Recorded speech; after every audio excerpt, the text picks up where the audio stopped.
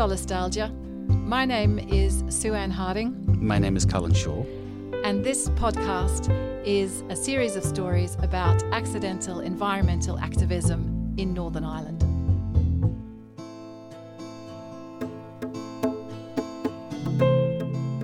I first came across the word solastalgia when I was reading Robert Macfarlane's book, Underland. And solastalgia is a word that was coined by an Australian professor, Glenn Albrecht, in 2003. And he defines it as a form of psychic or existential distress caused by environmental change.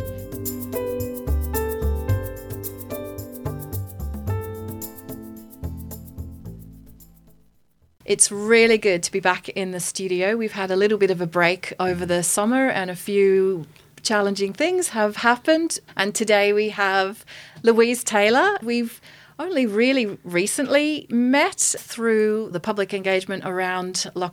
Welcome, Lou. It's really nice to have you here. Yeah, it's welcome. Wonderful to be here. Thank you.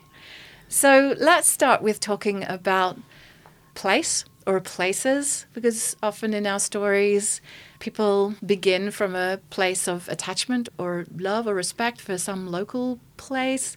I was thinking about this, and I think for a lot of people in recent events, if they've become aware of what's happening and how we've been involved with Lough and how I find it Lough, they might think it's Lough, but actually for me, it's the whole of the 6 counties. It's the whole of Northern Ireland that I feel a deep sense of connection, but also the solastalgia, the word. I do feel this sense of what's going on, this kind of sadness. I'm in my 40s, I'm 45. Was born in Royal Victoria. Both my parents are from Belfast.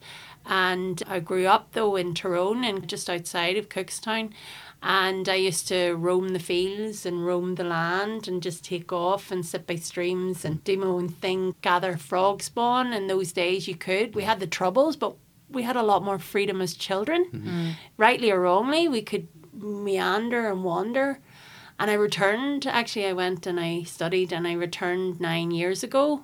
And I brought my children back here. And I suppose I became aware of the rapid industrialisation. I became aware of how farming was so different, and I became aware that the countryside and the fields and the land and the rivers weren't really safe spaces and weren't really spaces that my children could enjoy with the same freedom and carefreeness that I did as a child. And I suppose I do feel really strongly connected to the 6 counties.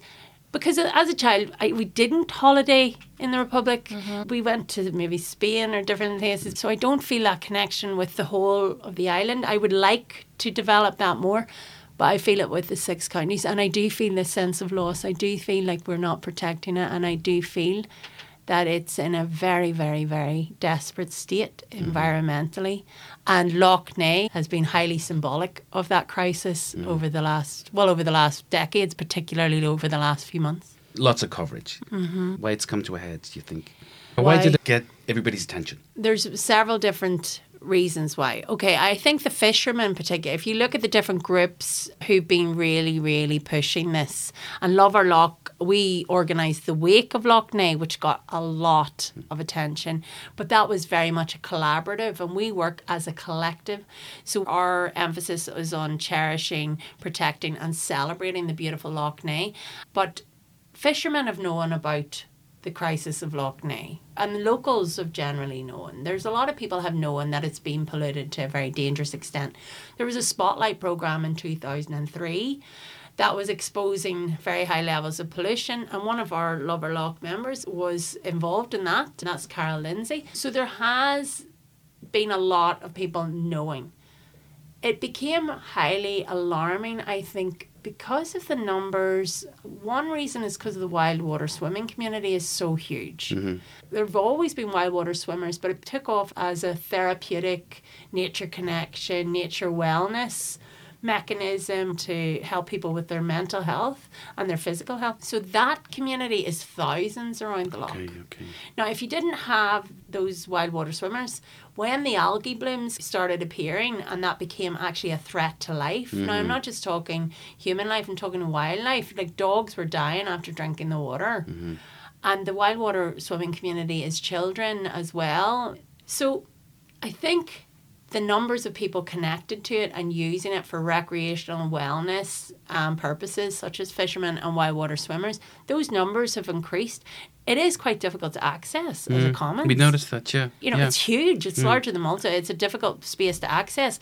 But because those communities have been so connected and using it for those purposes, when something like the algae blooms, which became a public health concern, became very visible, then you had a lot more people aware of it, and then it was being pushed. The pressure was on the media to report. But it's not new. The last few years, there have been algae blooms. It's been in a terrible state. Ecologically, it's been in dire straits for decades. If you talk to conservationists, they've been aware, but it hasn't been really of that much public interest until larger people become directly impacted and they lose that health support, that wellness. For some people, they talk about green prescriptions.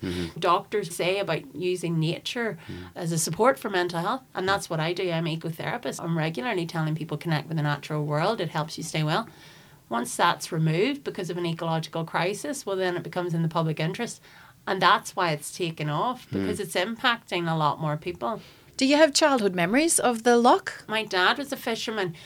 But again, as a child, I would have wandered around my area, and then if we were going anywhere, we're in Cookstown, we would have gone past the Lough in different places. It's very segregated. There's very close-knit communities around the Lough. So I can remember around home driving past it. I can remember talking about it in school and different things like that, and projects. It's more now as an ecotherapist that I would have used it for wild water swimming. I would have swam in it. I would have been training around Ballyronan because I was training for a 10k open water swim a few years ago to raise money for cancer research. It was in Lake Windermere. It got cancelled. It got cancelled because of weather, so I ended up having to do 10k in Cookstown swimming pool. But I did all the training for that in Lough, and I really enjoyed it. But I was told then a few years ago when I was doing that, I think that was 2017, do not get into that Lough. It's disgusting. Wow. It's so polluted. People were saying, why would you get into Lough Neagh? It's disgusting. Neither Sue-Ann or I are from around here. And so we're sort of outsiders. I still obviously remember coming up.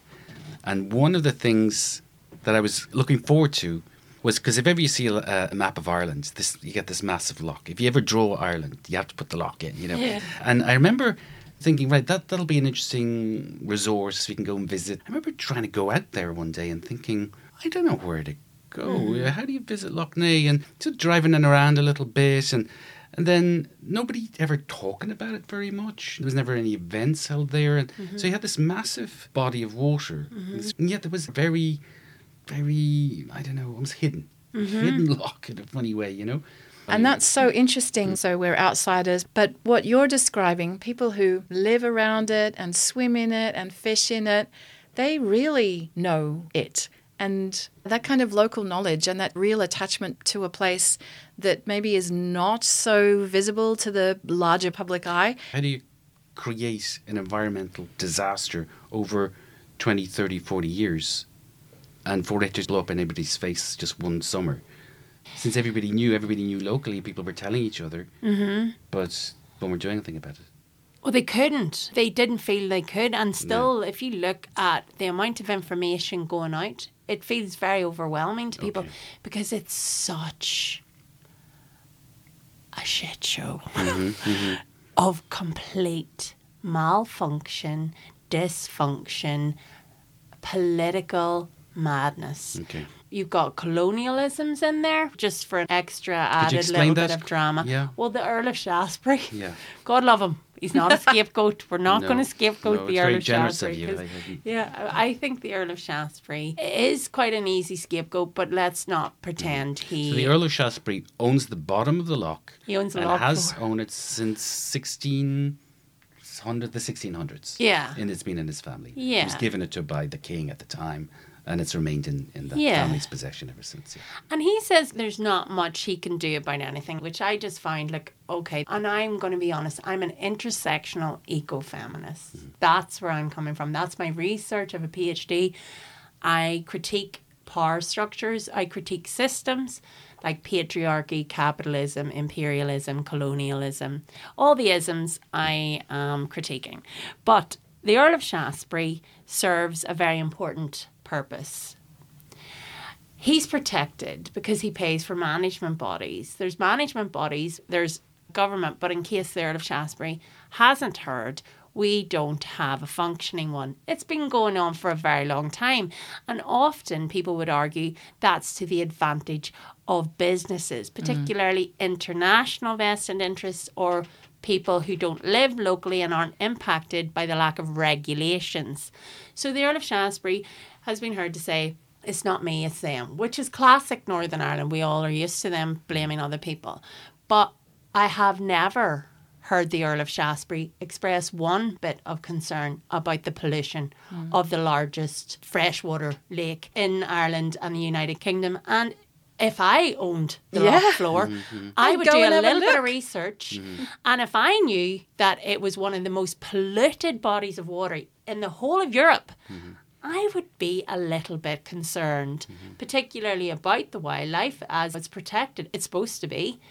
But the thing is, the Earl of Shaftesbury, he's not wrong, but he needs to take a little bit of responsibility. And that's what I'd say to a lot of businessmen who are involved in extractivist industries like sand dredging. Sand dredging is not beneficial to the Lough. It's not beneficial to the wildlife. It's beneficial to his purse and a small select group of people who are profiting from it. But that's one factor. So that's an area of madness. Now he's saying, I will sell it. It's a business. And I'm like, but there lies the problem, Mr. Earl of Shaftesbury person. It's not a business to a lot of us. It's a living, breathing ecosystem that's on the verge of collapse because people like you have only used it as a business. But not just you, and he is right. People in Stormont, our politicians, our civil service. Yeah. Actually, going for growth 2013 strategy was nothing but a green light for farmers to do whatever the hell they wanted in terms of slurry and in terms of pollution. And I've heard so many politicians and they just talk nonsense. I'm refusing at the minute to go on to BBC Northern Ireland until they get a level of education that means that we're not going to be greenwashed and we're not going to be talked down to. I was on a panel where the politicians were considered to be experts. They're experts on dysfunctional governments. That's it. Yeah. That's what our MLAs are experts in at the minute. They are not experts in the environment. So we have a civil service that has the Department of Agriculture, Environment and Rural Affairs, which clearly hasn't in any way wanted to protect the Lough. It's protected big business and economic growth, which is not compatible with a thriving ecosystem. So that's DAERA. We don't have an independent environmental agency. I'm a researcher. I recently requested freedom of information from DAERA. They've refused to give me any information. I was asking to write documents, to write articles in journals. I wanted to write a balanced articles. They refused to give me any information. What was the reason? They said it would cost them too much. And that's one of the cop-outs, isn't it, for overburdensome. freedom of information? I phoned their line and they actually told me to put in the freedom of information request like that. Now, if they wanted less, they could still answer some of my questions. Yeah. But they actually went to the press team. I said, well, I'm an academic. Then they told me what to do. And then a month later, they refused me that information. So if it looks corrupt and it feels corrupt, what do you think it might be? And I said at the action the other Saturday, I do not consent to DAERA. I do not want to pay for this level of systemic negligence and abuse. The disrespect and disdain that they treat me with as a ratepayer, as a taxpayer, it's just disgraceful. If I was that bad at running my business, I wouldn't work. I wouldn't get paid. But yet I have to pay them while I know they're harmful to my air, to my water, to the land. I just think it's complete madness. That's the level. It's that dysfunction on all levels. How did you get involved in Lough? How did you go from just being a swimmer doing your 10Ks up and down Cookstown pool. What happened to make you one of the faces of Lough Lough? Well, I made it up. I created it for a start, so then they couldn't kick me out. Well, they might. It's a collective. You just have to cherish, celebrate and protect. But basically, I became a water protector, land protector, as James Orr said. When was this? When did I become really active? I accidentally became an activist about children's rights. And that was when my children were mistreated in a primary school, and I stood up to that. And I do think these are very similar struggles. I think children are treated really quite badly in many of our schools, and I don't think they're treated well. But I also think that plays out in the way the environment's treated. They're not considered. Their future, like actually, who's going to lose the most by the Lough? Yeah.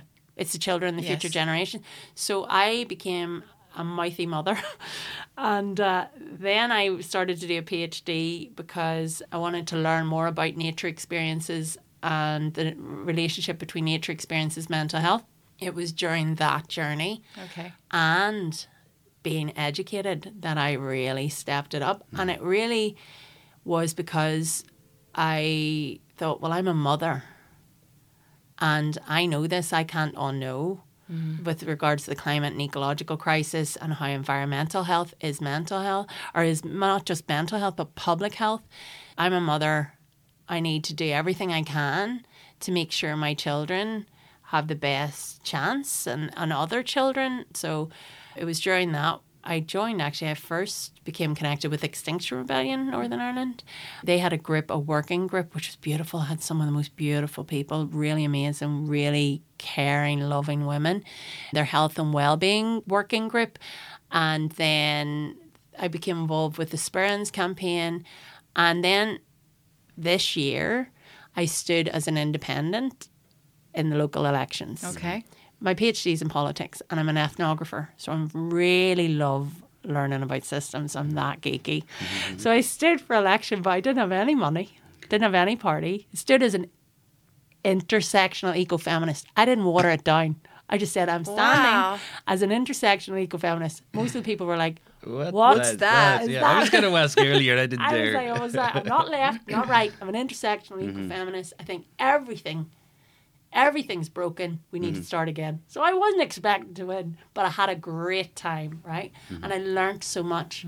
Now, what I wanted to show people during that campaign was you do not need to get voted in to make things happen. Yeah.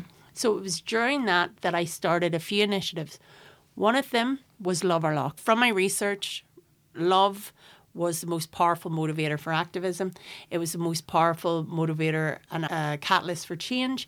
So I was like, right, what would happen if we were all to love these spaces? Not just care for them like custodians. What if we were to really up it here and love it?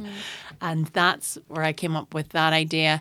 And it was connected to the Rights of Nature campaign, which I'm also privileged to be connected with too. And that's when that all started, that activism. So this year it's really ramped up, which thankfully so many people have got on board with, and they get it. And that's amazing. They get it. It makes sense to them. So the collective's growing, but that was this year. It really came out of my research and understanding that love is what we need.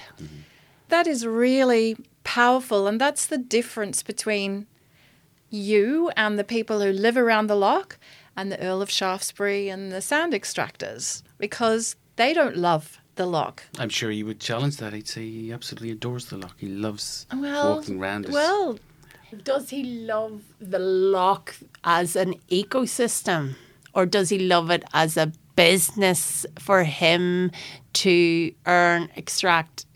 So that's where that ecological self and that bigger consciousness. And I understand why the Earl of Shaftesbury would want to make millions from the Lough, because he's got this huge house that he inherited. He inherited that and he needs to keep up. Cost of living crisis, you know what I mean? Everything's more expensive. But does he love the Lough? So when you love the Lough, what are you talking about? What does it mean for you to say, I love the Lough? Well, if you love a person or you love something, what do you want for it? And people don't understand love. I think it's been commodified. I think the idea, the concept of love is misappropriated and misused. And that's why the cherish, protect and celebrate. Yeah. If you really love somebody, you want the best for them. If you love something, you want the best for it. You want it to achieve and be everything it could be. To thrive. To thrive. Mm-hmm. So now you've got yourself in a dandy situation because you love something that is completely unprotected. So we're back to emotions. That's terrifying as it's slowly polluted. And you've diagnosed this level of dysfunction, but then how do you plot a way out of that? What do you do? Well, do you desert? Do you desert? Do you Well, give up on things that you clearly love? you won't. But No. But if everything's wrong, if the civil servants, if the ministers, if the owner, at least of the bed, if all of these practices, this sort of constellation of actors, none of them who love the Lough in the way you describe it, what do you do? You keep going and you keep showing that another way is possible. Like I'm sitting going, right, what if we were to do this? This is how you could make money out of it. You could make money. Well, if it was a tourist destination and all that there, they could make money and we could buy some of it. And if Deirdre gave lots of the farmers around the Lough lots of money, and they can, it's possible. Things can change. People always say, no, you can't do it. And they always resist that change. But actually, lots of things are possible. Like, that's one of the hardest things about living here. The environmental devastation and destruction is not the most tragic thing for me about living in Northern Ireland. It's dealing with the naysayers, the ones who are all like, nah, it's too late. And that's why the week came about, actually. It was actually a man who said it was too far gone and he didn't want to try and protect it. I see. That's why that idea came So up. the Lough is too far gone and he doesn't... said Ah. he was like, it's dead. And that's what a lot of people around the Lough, I think this summer a lot of people went, why are they kicking up a fuss now? Yeah. Why is it a big deal now? Because a lot of people would have been like, but it's been really bad for a long time. I have a theory about why it captured people's imagination. Because it looked like pollution. If you ask anybody to draw pollution, it's sludge. And the fact that it was this sort of green mass of disgusting stuff. And blue. And It's green, so sort of weird thing. It just looked like pollution, but obviously the lake's still there, but it had been materially sort of altered in a way that so clearly been mucked about. Images of dead swans. It's Yes, it's the a dead kind of an swan. iconic thing that this beast is not washed up in a fishing net or something like that. It's on the lake, dead. Scum. But it was so alien almost. Like exactly. it looked really, but we've made that. That's Cyanobacteria. like that is nature. Yes. Actually, I would argue everything's nature because we all are nature. So that level of pollution is nature because we've created it. What is it telling us? It's about balance and sustainability. And that's what those algae blooms are showing us. We are completely off balance. Yep. This is not sustainable. This is not good for anybody. Now, but the thing is, you talk to different people. You talk to Lough Partnership. They're like, right, this is it. It's agriculture runoff, it's NI water, and it's septic tanks of pollution, right? You talk to farmers. They're like, oh, we're getting all the blame. I'm like, we need to take responsibility here. People need to stop feeling like they're victims because if everybody's a victim, nobody's a victim. People need to take responsibility. The way we live is not balanced and not sustainable. And agriculture is one of our greatest industries. We've less than a 2 million population, but we feed 10 million people. A very protein-rich diet. Where's all that poo going? Where's all that slurry going? There's a crisis there. Okay, deal with it. Stop pretending you're victims. Yeah. Stop telling me that you're so stressed. I've met with them and you give them any expert knowledge and they're like, but no. And they've got AFBI giving them all the expert thing. I'm like, we need to just transition. That's very clear. We need to just transition. That just transition needs to protect farmers and they need to be encouraged to farm and thrive and earn in a sustainable manner. Yeah. But if you talk to them about that, which I did, they look at you like you're nuts. Who's them now? For Ulster Farmers Union and different right, people. yes. They're like, but you're a crazy woman environmentalist. I'm like, the science is clear. Yeah. We've our water for 40% of the population. Yeah. The NI water are saying it might smell earthy and musty out of your tap. Or NI water, it's not supposed to. It's supposed to be odorless. This is dangerous. So stop making excuses and start planning for new ways of doing things that are sustainable. Yeah. Sure, milk's being produced below the cost of production. That's not sustainable. So farmers need to be encouraged and supported to just transition.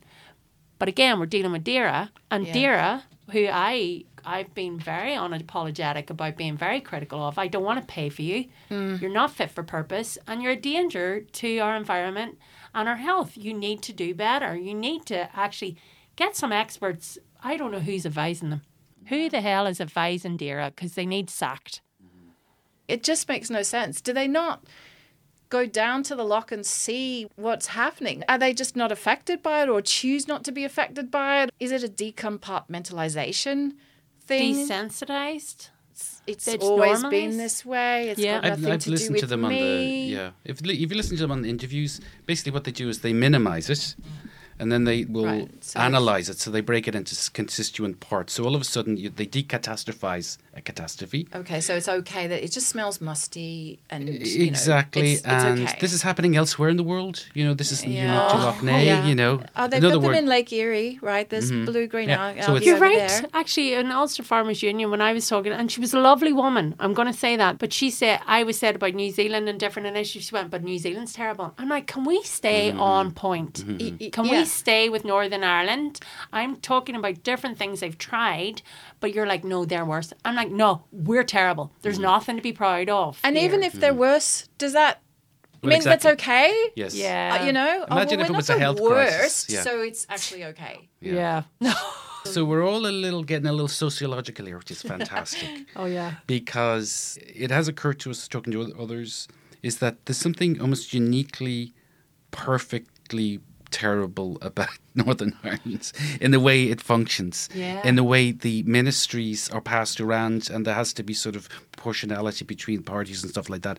So basically, it's a perfect place to bugger up the planet, right? But Yeah. you went for political office, which is interesting. So you obviously think that was worth your time. No, I went in as a kind of, I didn't print one flyer, put up one poster, or knock on one door. I was like, if you vote me in, I'm going to disrupt. Okay. I was Did you going get any in. votes? I got 44 first preference votes. There you go. I call them the Cookstown 44. I was hilarious. I was quite surprised, and I wasn't actually there for the count. But actually, as that went on, I became more and more aware of how corrupt that system, and that's not democratic. There was no support for me as a woman, as a single woman. Remember, people were getting attacked for canvassing in Yes. certain areas. I live in a very segregated area. Like, I'm neurodivergent, and I had no support from the council. The council didn't do anything to accommodate, and you were left to fend for yourself. So that was one of the best experiences in terms of a PhD in politics. That's my thing. So I'm like, democracy is a fallacy. It doesn't even exist. You must have that party support. They don't even need to care. They don't even need to know anything about the issues. And they will move them around in seats. But what do they actually do? I was the only environmentalist standing in the whole of Mid-Ulster. There was no Green Party candidates. I got 44 votes. It was so low on the preference. I was just seen as a mad woman. One of the young people said to me, they're just going to think you're a witch here. Or no, they're just going to think you're the devil. Wow. I was like, that is incredible. Feminists are the devil. But it brought so much to my attention. And the timing was incredible. If you look at those main parties, not one of them give a damn about Lough Neagh and their literature. Not one of them cared. They've all been complicit. They've all colluded in this. They've all known about it. But yet they pretend they care about the public health. I actually would ask people to think, what do they actually do? Because I think Northern Ireland is a great example of how anarchism might not be that mad. We don't have a government. Yeah, that funds. there is no government. And we pay a lot of money for Yeah. them. So anarchism is a stateless society, I actually think we're showing that it might be a hell of a lot better than what we've got now. Yeah. And the alliances that are being made through Friends of the Earth and the different campaigns, like you said, about the Sperrins, it's that organising where you find out who else cares, who else is furious, and who else does love the Lough in a way that these political parties and these people standing for election don't. I don't know, do you feel optimistic? Is that the right word? For kind of... Yeah, I do. Yeah. Fantastic. Tell us why. See the Sperrins. So Love Our Lough or Love Our Sperrins, that campaign. Amazing. That campaign and those people, what they've done and how they have organised and how they've worked together is just beautiful. They're not getting paid. That is nothing but love. It's very, very hard on what they've come up against and how they've been treated with disrespect and disdain, particularly by Sinn Féin. The SDLP have been quite good at times and different people have been involved, but they haven't had that really strong support. But Sinn Féin threw them under the bus, like straight away. Because they have a sort of a vested interest or connections with them. Well, you don't know, but nobody will tell you. But they won't say that. They might say the old councillor to inaction. But when you're asking people to really step up for the environment, it's not Sinn Féin doing it. No. It's not DUP, but DUP don't even pretend to care. They don't. At least they're more transparent. Yes. You know what you're dealing with there. They don't care. Yeah, right? We're not playing. We're not playing. We don't care. Farmers do whatever you want, right? But Sinn Féin are a different machine. So Michelle was on a boat in the Lough and no, we're going to do it and we need an executive up and running. But I would say...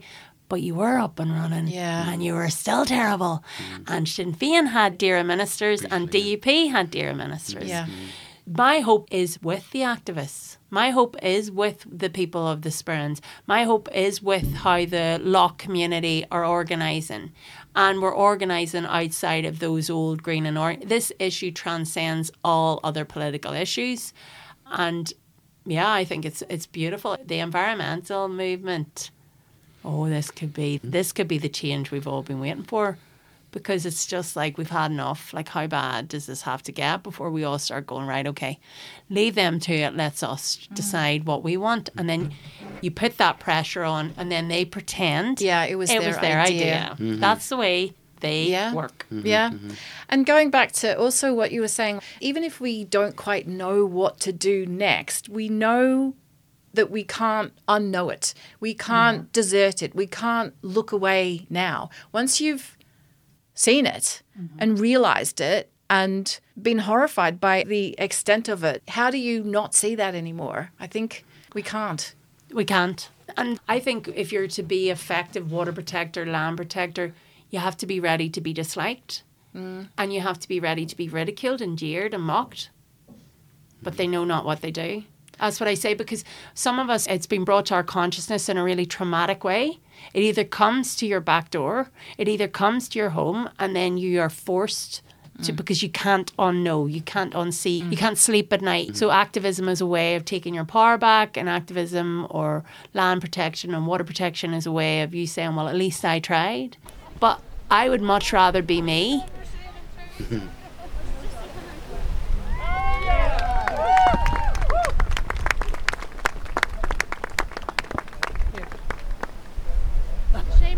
Centre, 7 o'clock.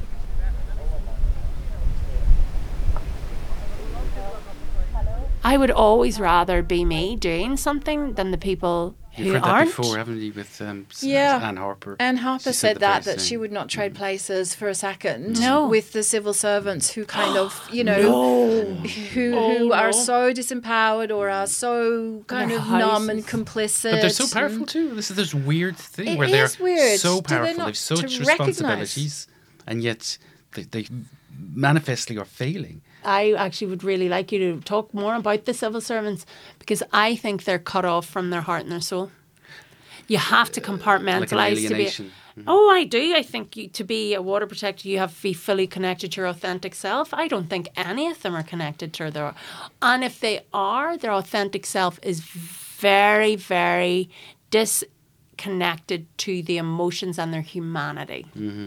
You have to be disconnected from your humanity to a certain extent to sign off on policies when the science is clear. You've signed a climate act, and then they all say, well, it's not us. It's because there's a non-functioning government. But in your statutory requirements, you have powers, you have authority. I like earning money. I like to be financially independent. But how I earn money is very important to me. Where that comes from, what I'm putting out in the world, how I'm impacting. So I work as a neurodivergent therapist consultant. That's how I pay my bills. And my clients, none of them sign a contract.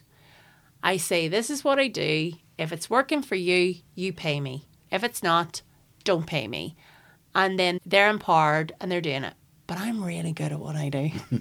So they pay you. So I get paid and I do all right, right? Fantastic. But you see civil servants, and I hear it, and I heard it, that action. I got into a bit of trouble for laying the boot into the civil service, but I'll do it again. I think you have to be conscious of where your salary's coming from and how you feel about that. And it's no shock that there would be high levels of sickness and time off. There's a lot of administrative dysfunction. The civil service is a power structure and a service that fails civil servants. For you to get to the top of the civil service, you're going to be paid a hell of a lot more money to defend and protect that highly dysfunctional power structure. Yeah. Anybody who works in the prosecution service will tell you it's a disaster. Anybody who's engaged with it, it's a disaster. The police will tell you their resources are down. Our health service is on its knees. DERA is an absolute mess. If you work in that, you're being paid to protect and defend the civil service, even if it's making you very, very ill. Those at the top are paid a hell of a lot more. And they change rules every so often. That's right. Yeah. So it's very, very difficult to get them. As somebody who's paying for them, I do not consent, for one, but they won't even give me the respect of giving me information that should be public information. They treat the public with disdain and disrespect, and they think they're victims. And that's what these power structures do under capitalism. They divide people. They pay people off to defend these really inhumane ecocidal systems. I'd like to think that there are civil servants in there trying to do the right thing. Maybe we need to invite a I couple think you should. civil servants to come in and just tell yes, us. we've always thought that. We need to talk to the people we're talking about. Yeah. Even the people with the chainsaws. Because I think part of the challenge is that when we talk to each other, we're in agreement. And that's good because you can support each other. But then the people outside of the room are the problems. It's very easy to fixate on this other. People talk about the DFI, bloody DERA. That is almost like godlike status. It's a thing. It's like mammon or something like that. Like and a that's faceless thing. A faceless thing. It's a power. It's a DERA. it's a DERA. The department, The yeah. department. But from their perspective, they're probably defending colleagues. From their perspective, the DFI, they see roads as a good thing. Because it's jobs, because it's mobility. Yeah. That's their focus. DERA, they have happy farmers and miserable pigs, miserable hens, but productive farms. They probably think they're not doing a terrible job. And this Go for Growth thing, 10 million mouths fed, that's all kind of great. And oh, damn it, maybe we've overdone it. But they will never catastrophize. They'll never say, I'd imagine, we have to ask them, but they'll never take a holistic look because that would be too awful. The reality is too terrible for them to look. But they're brief. They can talk about their remits. Well, I think that you should definitely engage. These are not bad people. No. They're like decent people. But people have to stop personalising power structures. I'm a civil servant, so therefore if you attack the civil service and critique it, you're attacking me. I'm like, you need to sort that out. That is not true. And you need to really understand the climate crisis. I think it's really important that people have conversations and they do what they do and they do what feels right in terms of environmental. But I will say that environmentalists are very respectful generally. I think that they're really kind people in society. And they can spend a lot of time talking to people who treat them with nothing but disrespect and disdain and greenwash. So I'm very selective of who I spend my time with, hence why I'll be very reluctant at times to engage with BBC NI. Because this is oppressive. I have expert knowledge here. I have a voice. And if you're going to twist it and turn it for your agenda, I'm not going to share it with you. So there will be people that I am maybe not going to be that interested in spending a lot of my time and energy with you until you show me that you're going to be respectful and you're going to meet me, because I'm actually tired of meeting them. There are a lot of people who are willing to meet us, and I would say I spend a lot more time encouraging those closer than trying to get the real radicals who are very, very far from my stance. If they think I'm crazy and stupid, I'm like, you stay in your lane then, dude. Because I'm not convincing you otherwise. Because I actually think you just need to look at the state of the countryside. You need to look at the state of the Lough. You need to look at the state of the planet to think, maybe we could do things a lot better than this. Do you reckon? Yeah. To the profit of everybody. That's the weird thing. Exactly. Everybody wins if the planet is balanced and sustainable. Like, what's your problem with a balanced and sustainable planet? You know? Yeah, what's your problem with a clean Lough? Clean air. Yeah. Hate it. No. Yeah. Let us slurry. Like in Poland, it's illegal to spread slurry. Like I'm driving around the roads. It stinks in my house all the time. It absolutely reeks all the time. And we've just got used to it. Yeah. In other countries, that's not acceptable. And I actually have to say, a farmer cut down my tree. This is my neighbour. And if you're listening, hello, I haven't got away. Because he's not. But he cut down my tree. And then I went to talk to him about it, and he told me never to come back and shook his fist at me. And that was because I was a crazy environmentalist. I went to a solicitor. Solicitor said to me, judge is never going to care about a tree. And it was a 60-year-old hawthorn. And just like that. And that's where I said, this is exactly the problem. The whole system. Things are worth more dead than alive. That tree was worth more dead than alive. And even a judge wasn't going to care about your tree. Violence is also a part of it. I think about that a lot, in that the violence of chopping down that tree is done then. There's a real imposition of what he wanted. Yeah. And what he was able to do, impunity following violence, that level of I'm going to do this and I don't care. I was and then thinking, outrage when people dare to object. Oh, he was disgusted with the me. Entitlement. He was like, I've paid for these people for £40 an hour. I was like, that tree is in my garden and you've just cut it down. You haven't even spoken to me. And he said, oh, right. And then he said no. And then he went, and actually I said, right, this tree, it's really upset because the birds, like this is like, the birds had all lost their habitat. Everybody lost. It was in my garden. He's got acres and acres. I have a small space. And he shook his fist and said, don't you ever come back. And that's my neighbour. He knows my mother. His mother knows my mother. He used to play hockey. I see him all the time. Gave him a wave the other day. And he shook his fist. At one point, I said, look, I'm an environmentalist. He said, so am I.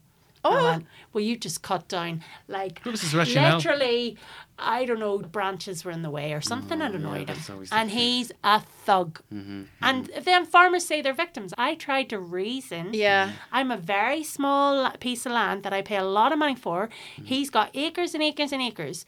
And just like that, he thinks he's God. And we wonder why our countryside is a mess. And I work with other farmers, and I spoke to a lot of other farmers after he was so violent. And all of the farmers I spoke to in the area, they said that his behaviour was completely disgraceful, and that they always talk to people, and they need to talk to people before they touch anything on border. That's just good farming etiquette. But he's not a good farmer. But he owns a massive amount of land, and he's out, and the other night he was out at 2 a.m. spraying in the fields. A few weeks ago, and I can't do anything about it, and it stinks. Wow. And that's Northern Ireland. It stinks because of spoilt men. You mentioned you mentioned gender. Is that something that you've thought much about? Gender, yeah, definitely. I don't think you qualify as an accidental activist, to be perfectly honest. But you don't? Well, I think you're honorary accidental because for today. But so we are definitely accidental. Well, I think we can still get back to that accidental. You know, what was the thing that tipped you?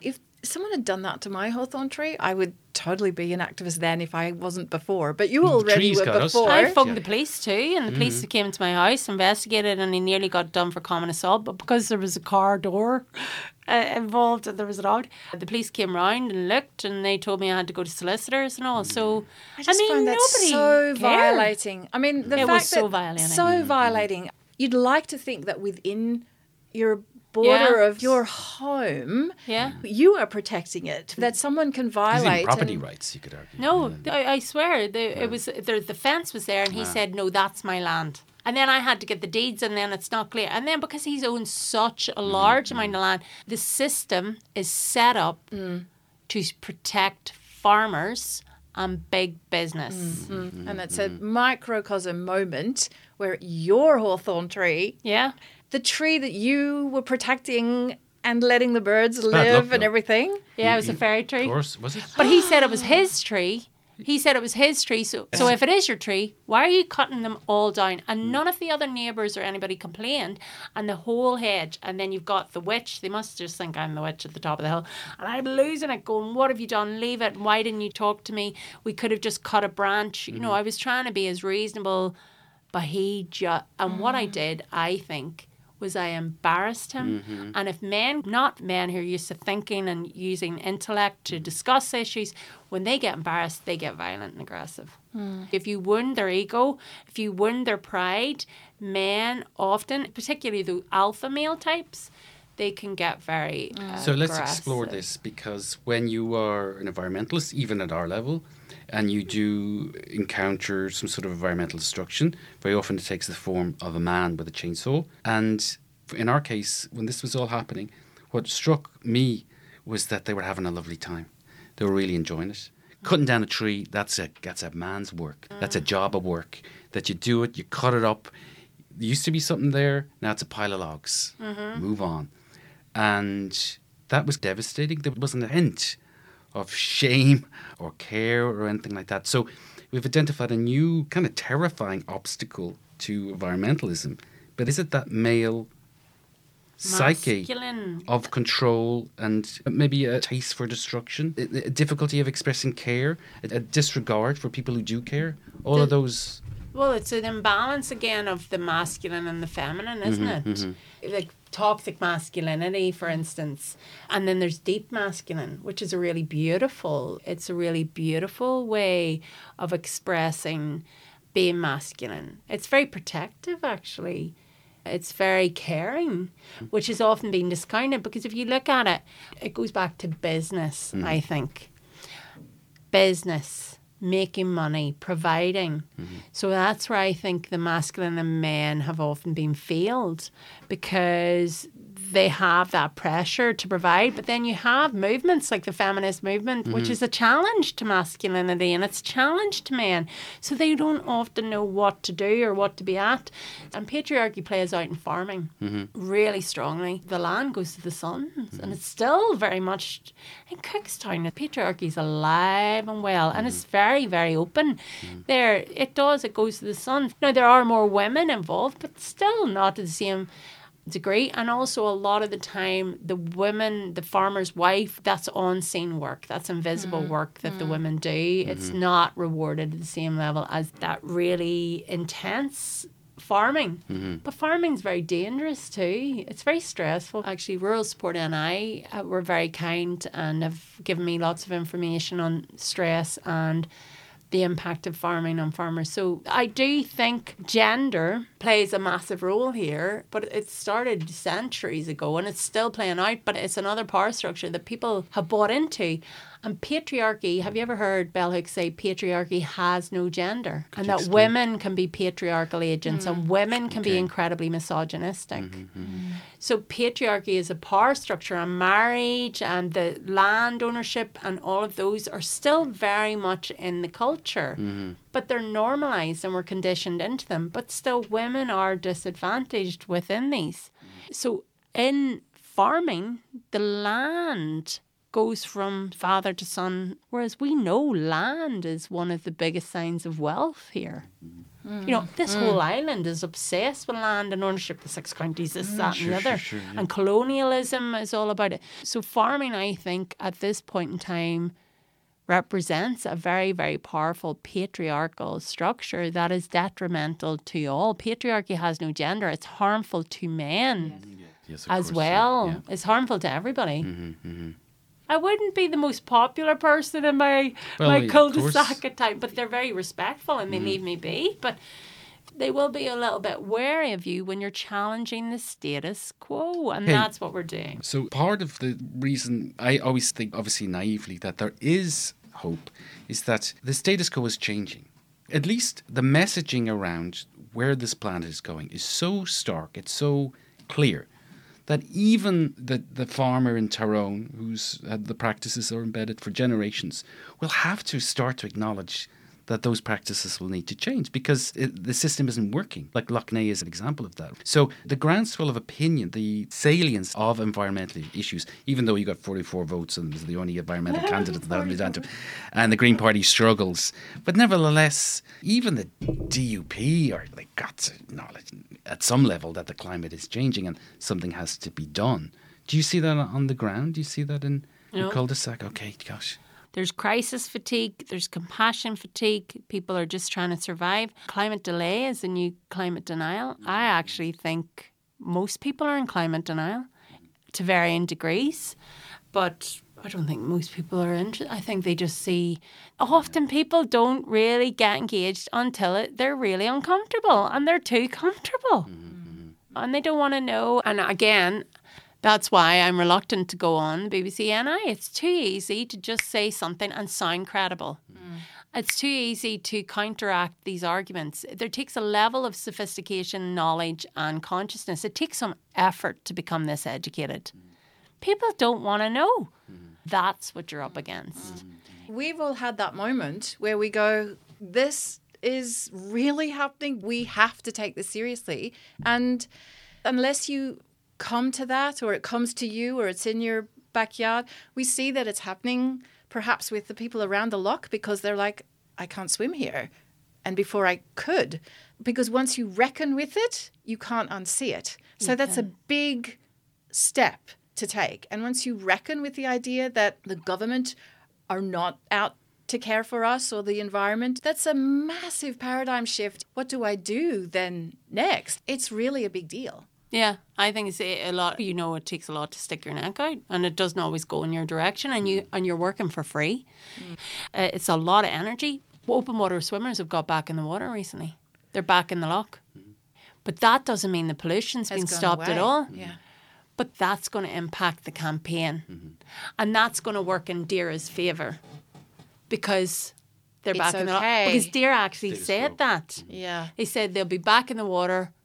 And for the average person, that must mean it's safe. Yeah. It doesn't.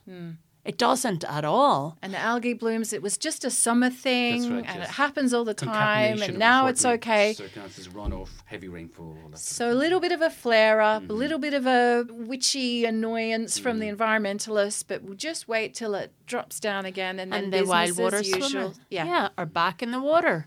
But that's greenwashing.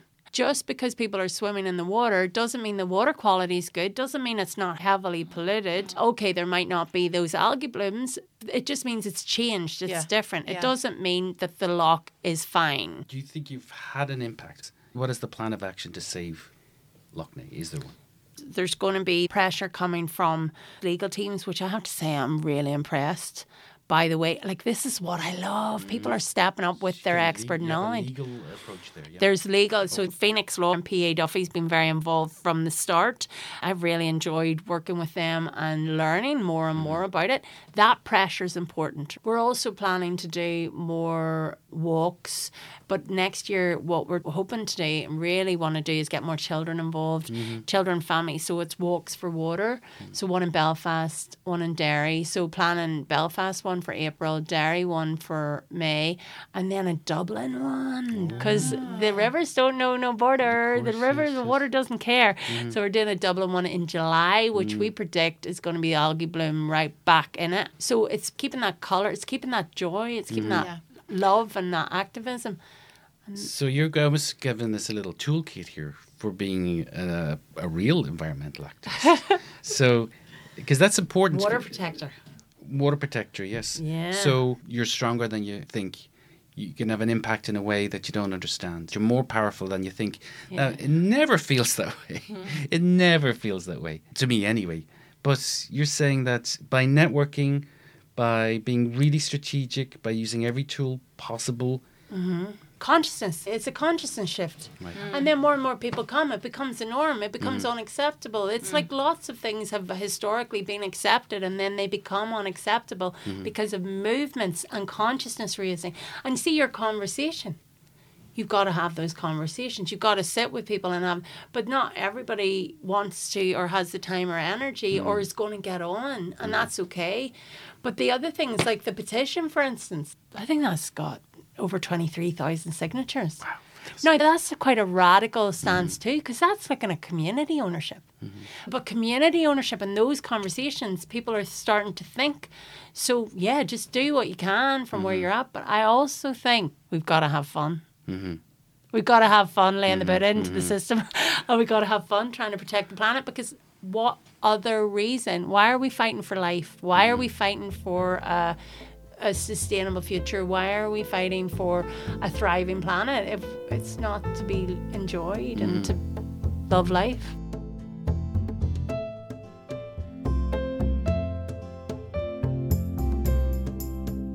People in the community, this is very serious, and you've known that it's been serious for decades and nothing has been done. So we would like you to sign the petition, we would like you to become educated, and we would like you to organise.